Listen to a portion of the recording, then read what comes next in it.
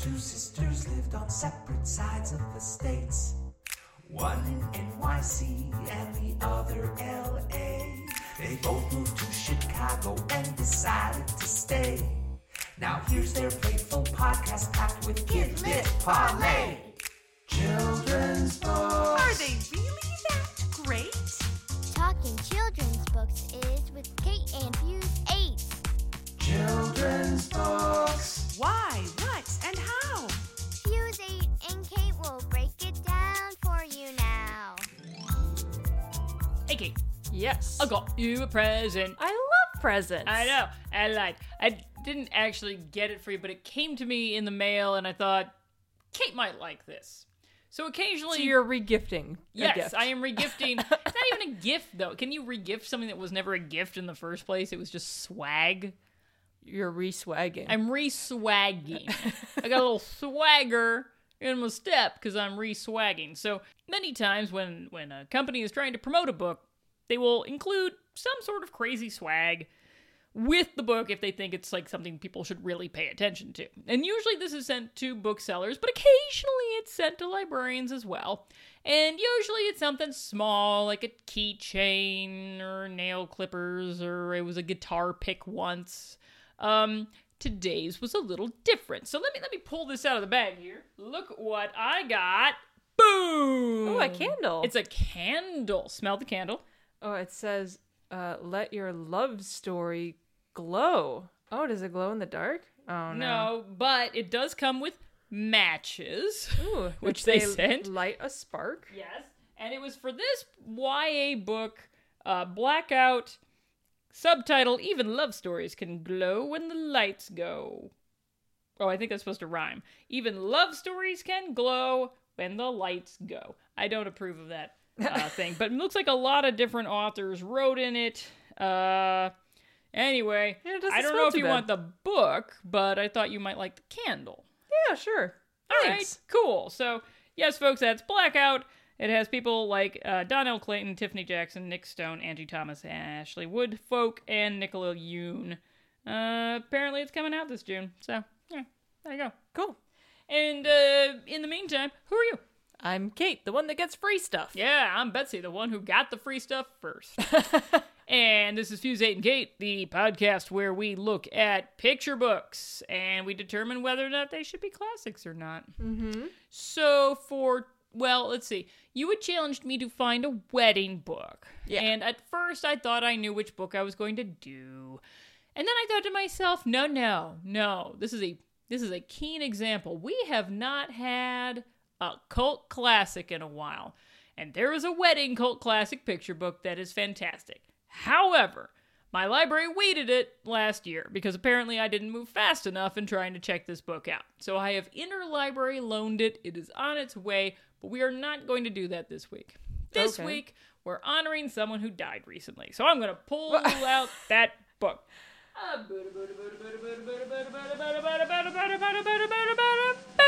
Black is brown is tan. By, I don't know if you could, it's actually really hard to Arnold read. Adolph, Yes, illustrated by... Emily Arnold Macaulay. Very good. So Arnold Adolph died recently. He was married to Virginia Hamilton, who is a very famous author. She was black, he was white. This book was originally published in 1973. It is impossible. Well, not impossible. I'm sure I could have interlibrary loaned it again, but I couldn't find the original anymore.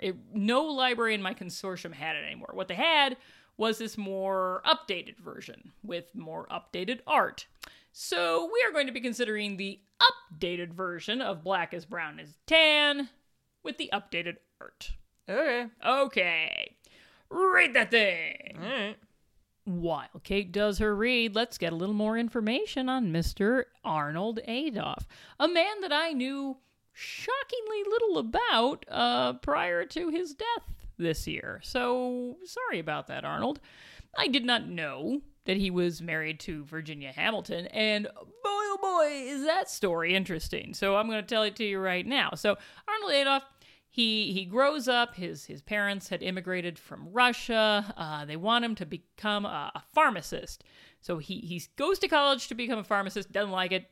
He runs away to Chicago and says, I'm not going to be a pharmacist. Well, his parents tell him, look, just go to school doing whatever you want. We don't care. We just don't want you, like, living by yourself in Chicago. So he comes back, and he goes to school, and, he's trying to figure out what he wants, and he goes to graduate school at Columbia, and then he decides he wants to become a writer. He was doing some history studies, but then, he wants to be a writer.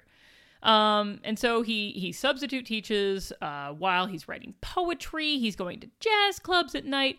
And then somewhere, and here's where the obit gets a little vague on this one, somehow he becomes Mingus's manager. Sure, because that just happens. All right, so he's Mingus's manager. Now, Mingus introduces him to a nightclub singer named, I kid you not, Virginia Hamilton. Virginia Hamilton was a nightclub singer. She was also a writer. They get married in 1960. They have 2 kids. And then Hamilton goes off and wins freaking every single award you can win. She gets a Newbery Medal and a MacArthur Fellowship and this and that and the other. Of course, Virginia Hamilton is black. Arnold Adolph is white. And as a result, one of the books that he writes in the course of many, many, many books that he writes in his life is Black is Brown is Tan. And that is what we're going to talk about today. Hello. Hello. You're back with the book that you read called Black is Brown is Tan. I think. I mean, that's the name of it, right? Black is brown is tan. Yeah. Yes. Okay. Good. Yeah. Good. We're both clear on that. Yeah. So yes. So originally written in 1973, updated in, I'm going to say, 2002. You're looking at the 2202 version. Oh. Oh, okay. really? Does this solve some mysteries for you? Yeah. Like it didn't feel 73 to you? No. No. And I'll get to it in a second. But Okay. so this is all done in watercolor. Yep. I'm not usually a fan of watercolor, but I No, can you aren't. appreciate the shadows that are like going across the bed, like in the very beginning of the story, because that's not easy to do with That's some watercolor. fine shadow work. Yeah, without making it look like muddy. Mm-hmm. Yep. Mm-hmm. So I was like, all right. All right. Fair play to you, Emily Arnold McCauley. You can make a shadow. So there's no story. There's no plot. Is there no plot? Like, is there no plot in the text and then they made a plot in the art, or is there just no plot anywhere? No plot anywhere. Okay, so no Because- plot as far as the eye can see. Because it's a poem, Right. which I didn't really understand until the end. Because halfway Oh, through, okay. I was like, this is reading like a poem. Someone should tell the author. Like, the beginning is... Black is brown is tan, is girl is boy, is nose is face, is all the colors of the race. You're doing your My beatnik. beatnik, yeah. You're doing your beatnik is thing. dark, is light, singing songs in singing night. It's good though, right? It is good. It's not bad actually. It kind of works, and it rhymes. Who knew? Yeah, there's a illustration there of like the family is all singing, but the dad, I don't know what he's singing. It's like an aria. He may not be singing the same thing the rest of the family is singing. Like they're singing "Row, row, row your boat," and he's going like, "Oh, That's what it looks like. like." And then you get the poor dog underneath the table who's not thrilled. I don't want any part of this. Says dog. Nope. No. So first we're kind of introduced to the mom. Okay. And she does things like brushing their hair. She cuts wood for the fire Good for her, man. She wields an axe. or a hatchet because it's It's kind more of a hatchet. small. Yeah, it's a hatchet. You're right. That's not an axe. But I was impressed by this. I was like, all right, thanks, Mom. I'll tell you this much: I love my kids. I do not split wood for them. Really? No, Would it's you- never happened. She also cooks the corn and chicken legs. I do not cook either of those things. So yeah, nope, no corn, no chicken legs, none. So her kids compare her to the chocolate in their milk, and she says, assuming it's her, because it says, I am black, I am brown, the milk is chocolate brown, I am the color of the milk chocolate cheeks and hands that darken in the summer sun. I was like, this is the part where I was like, oh, this is a poem. Oh, it's a poem. This is definitely a poem. Oh, This is the page where I'm starting to actually like the book. Up until now, I'm just kind of like, meh. You're just coming along with Right, it. Yeah. but this page, especially with that text, I'm like, oh, I'm hooked. I like the shot of the house. Also, how big is that house? That house is huge. the tree, The tree is cool. the words on this page, I dig it. The sky is sort of that hazy day color where it doesn't really have a color. But you know what I absolutely hate? What's that? With a fiery passion? Oh, tell me, what? The font. Oh, I agree with It's you. awful. I also I read an objection from someone like from a blog from just last year saying they didn't like the spacing. Like there's weird spacing going on, like There's between the definitely letters and even between the sentences, and it's The like spacing I can get over. It's the Yeah. font that drives me nuts. it's not Comic Sans, but I couldn't tell you what it was. Yeah. But then we get to a page where, like, you know, she says that her face gets ginger red when she yells at them to get into bed. Just take note of in their bedroom, there's a toy box, Yeah. right? In front of the toy Massive box, toy box. there is a shoe. Yeah. Just hold on to that. Oh, don't worry. I am well and truly familiar with single children's shoes showing up where single children's shoes should not be. I don't think this is a child's shoe. What? I have a theory. Is someone buried in that toy box? So then we meet the dad. And this is the page where I was like, for 1973, that looks like a pretty modern computer. Yeah, no. So that's why I was Yeah. very confused. You're correct. This is 2002. Yeah. Okay. But the text, which apparently has not had any words changed, is 1973. Interesting. Yeah. Okay. So he's saying, you know, I'm dad. So now it's in his narrative. Mm-hmm. And he says, I am white, the milk is white, I am not the color of the milk. I am white, the snow is white, I am not the color of the snow. So Fair point. He's not. It's interesting, though, because the mom was saying, you know, she's the color of chocolate milk, and he's saying, I'm not the color of this, and I'm not the color of this. What he does say, though, is that he has brown eyes and big yellow ears, in which I'm like, does he have jaundice? And is it only located in his ears? I'm very confused why he That's has a terrible place to have jaundice. big yellow ears. Big yellow ears. Mm-hmm. So here we get to the page where he says that his face gets tomato red when he yells at them to get into bed, right? Right. Now, what does the dog behind him have in his mouth? Is that the shoe? Or One of the shoes? it's a slipper. So my theory is that every time the kids go to bed, the dog takes a shoe or a slipper or something and brings it into the children's room. That is entirely possible. That's my theory. Yes. All right. As a working theory. Because, yeah. Because the dog is already in the room. Yeah. At the point where you first see the shoe. Right. Yeah. And that's definitely a shoe, and that's definitely a slipper. Yep. So that's my theory. Dog's a little kleptomaniac. So then at this point, each of mom and dad's extended family come over. So we have dad's sister who has blonde hair, and we have mom's brother who's tan. And then we have Granny White and Grandma Black. And they're both there. And then everyone gets together in the backyard for just a giant hangout. And they're all singing songs in the backyard. And then that's it. It ends with them singing and black is brown is tan. But at the end of the story, there's an afterword. Interesting. Tell me more. This is where it does specifically say that it's a poem, because it says generations of young readers and the ones that preceded them have loved this poem. Ah. However, it also says the new version of Black is Brown is Tan is an enduring song to them. So I could see this being, and because it says we invite readers of all ages to stay strong and sing along. So is there a song that's supposed to go along with this book? To be fair, I did not look that up. So tell you what, in the show notes, I will look that up. And if I have found any YouTube videos of people singing it, I'm going to be very fascinated, because I don't know how you would sing this, but I'm sure you could. I will put that in the show notes and people can see what the song would Because sound they keep like. talking about singing throughout the Yeah, book, so it they would do. make sense that And this it could does be a- rhyme. Yeah. So it would make a certain amount of sense. Yeah. I'm going to show you the original cover, done by the same illustrator. Now, please bear in mind when you look at this, this is the same illustrator, but it looks very different. Okay, first of all, that is 70s. yeah. Now, what do you see that's different?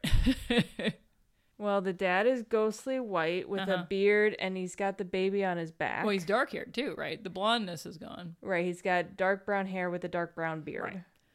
So I believe, from what my research indicates, that these are drawings of the actual author and his wife. So that is Arnold Adolph in this original cover, and that is Virginia Hamilton, his wife, in this original cover, and those are their actual children. Huh. When Emily Arnold McCulley was, I presume, asked to update it because, you know, you can only get so far with this cover, she, I guess, just made the decision to completely change the family altogether and not make it the Adolph Hamilton family. I kind of like the way that I prefer the updated version. I think it's more.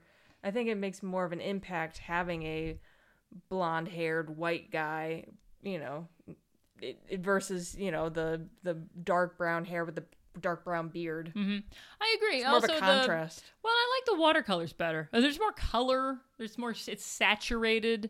I don't think the layout of the text is good. Look at that cover and look at the author and illustrator's name. They are disappearing into the dark green background. That is just poorly done. At the very least, they should have made those words white, and then you could have read them quite clearly. And then throughout the book, I guess because they're trying to space out the words in such a way to fit with the new art, I don't know. the spacing is terrible. I don't know. You do this in poetry sometimes. That's a good point, actually. You might be able to get away with it if you say it's poetic. All right. Designer of this book from 2002. I'm giving you a pass this time. I'm not. Don't try it again. I'm not giving you a pass on that font, though. No, the font's a terrible idea. I don't even know what that... Here, give me that book. Let's find out what this font is.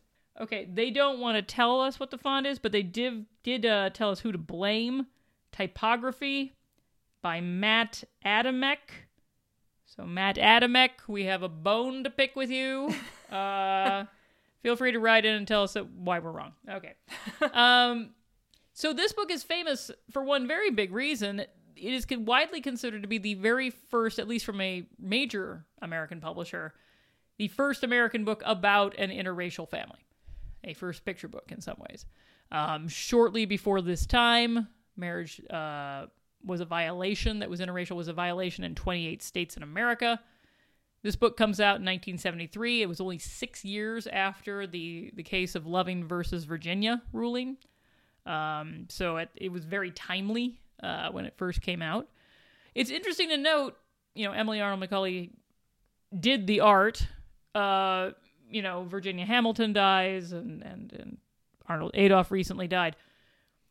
Emily Arnold McCulley apparently is going strong. She's got 2 books out this year, Kate's Light, Kate Walker at Robbins Reef Lighthouse, and 123 Pull. Next year, she's got Taking Off, Airborne with Mary Wilkins Ellis. The woman is 81 years old, and she is making really gorgeous picture books even to this day.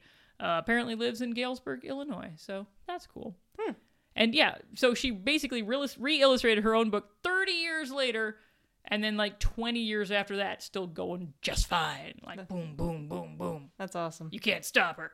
Kirkus said of the book when this reprint came out, it said some interesting things. I'm going to quote him right now. It said, and just as Adolph has reshaped the lines without changing the words, so McCulley has plainly worked from her originals in placing and posing her figures, though the pictures are redone in a larger size. The family lives in a different house with modern details, and the father is now blonde. As the number of interracial families goes up, but their representation in picture books remains vanishingly slight, this fresh rendition still makes a cogent statement. Which, unfortunately, I think is even true to this day, to a certain extent. Ratings time!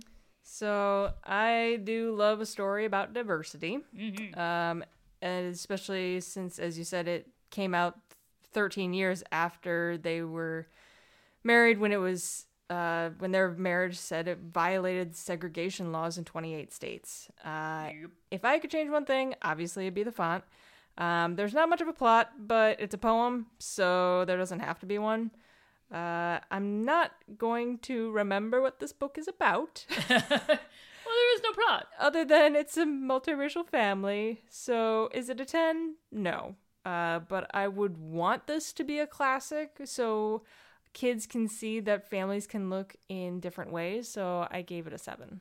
Yep, it's done well. We get a lot of purposeful picture books out, especially right now. Books that are trying to send some sort of message in some way. They're very difficult books to do well. A lot of the time, it feels like someone has the message and is beating you over the head with it. They can be very broad. They can be very obvious. This book isn't. I think the poem helps. Giving that little bit of artistic license, that little bit of like trying to be more than just the sum of what it's about. It sort of goes above and beyond the Call of Duty that way. I think that sort of lifts it out of the wide swath of, meaningful, heartfelt, but not particularly original books that are out there.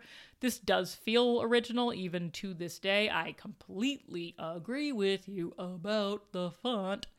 I don't know what they were thinking, especially on the cover, which I'm taking like, the more I look at it, the angrier I get. I'm like, look at that. Look at that.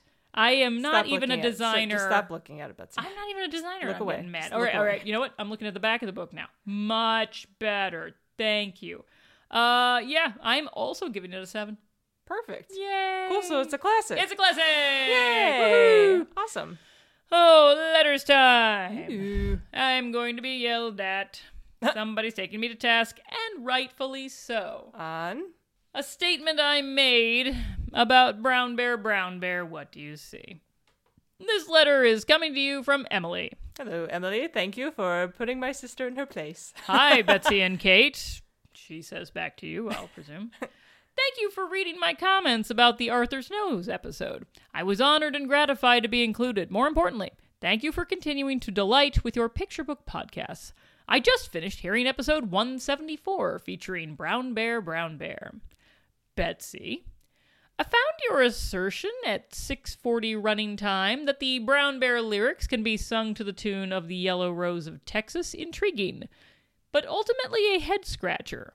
After several failed attempts to fit the two together to any degree of satisfaction, I am ready to throw in the towel. The best I can do involves playing fast and loose with the lyrics, such as the following.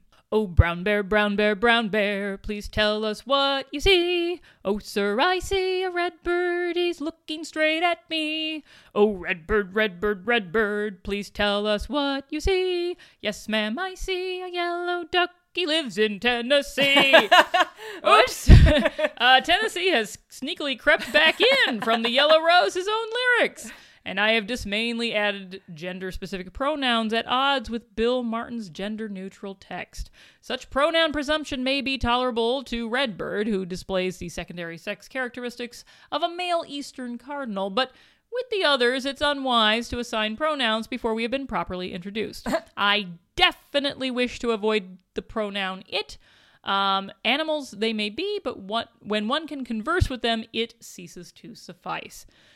I seem to have run off track. The only reason I inserted these problematic presumptuous pronouns in the first place is because the Yellow Rose tune is ill-suited for the Brown Bear lyric. She has many more things to say on this topic. She does say at the bottom, have you indeed successfully put Brown Bear and the Yellow Rose of Texas together? If so, would you consider singing a demo stanza or two to show how it's done? I mean, the first part sounded good. That's because she changed the lyrics. And she's completely correct. I did say you could sing it. I was wrong. I was thinking of Emily Dickinson, where you can take her poems and set them, like, because I did not stop for death, these kindly stop for me. You can do Emily Dickinson to Yellow Rose of Texas very easily. You can't actually do. Maybe you could do Chicka Chicka Boom Boom. Chicka Chicka Boom Boom. Nope, I've lost it already. It's impossible. Just let it go, Betsy. Just let the song go. I'm just desperately now. I'm like, no, there's got to be a way. Because there's got the word tree. And that also rhymes like in Tennessee. Okay. All right. Fine. Okay, Emily, you called me out and you had every right to do so. It can't be done except if you change the lyrics as you have done. So, hat tip to you and apologies to my listeners. I lied to you. You cannot, in fact, sing Brown Bear, Brown Bear. What do you see to Yellow Rose of Texas? Okay. But maybe Gilligan's Island. Okay. All right. Okay.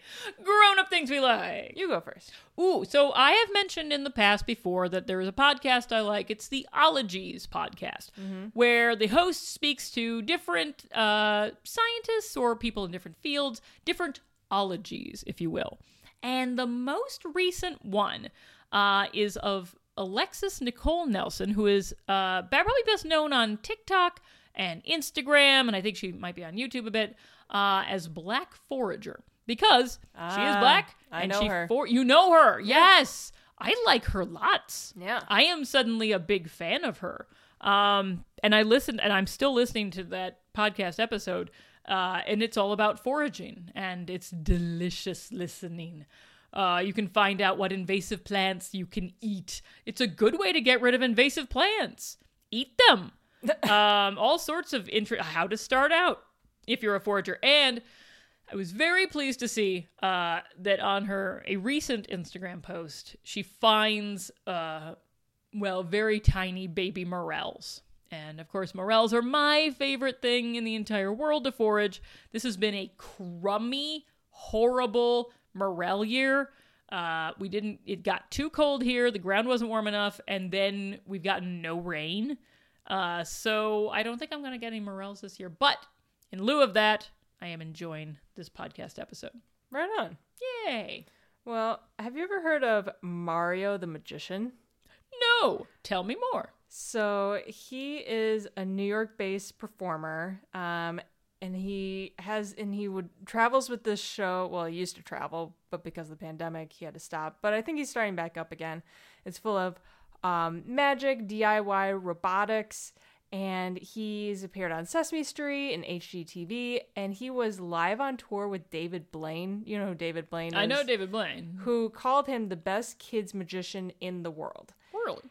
Yeah. So go to Instagram, check out Mario the Magician, and you will see Automabot, which is this cardboard robot magician. It looks very cheap and, DIY, but it can pull off magic I've never seen before, and it's incredibly good. You'll have this robot cardboard, with like a box that's his head, and then he'll have like two pieces of cardboard as his arms, and there'll be a little piece of black fabric in front of him, right? And that's attached to his hands. So he lifts up his hands, the black sheet goes up, he puts down his hands, the black sheet goes down. He lifts up his hands again, all of a sudden there's like an aluminum ball.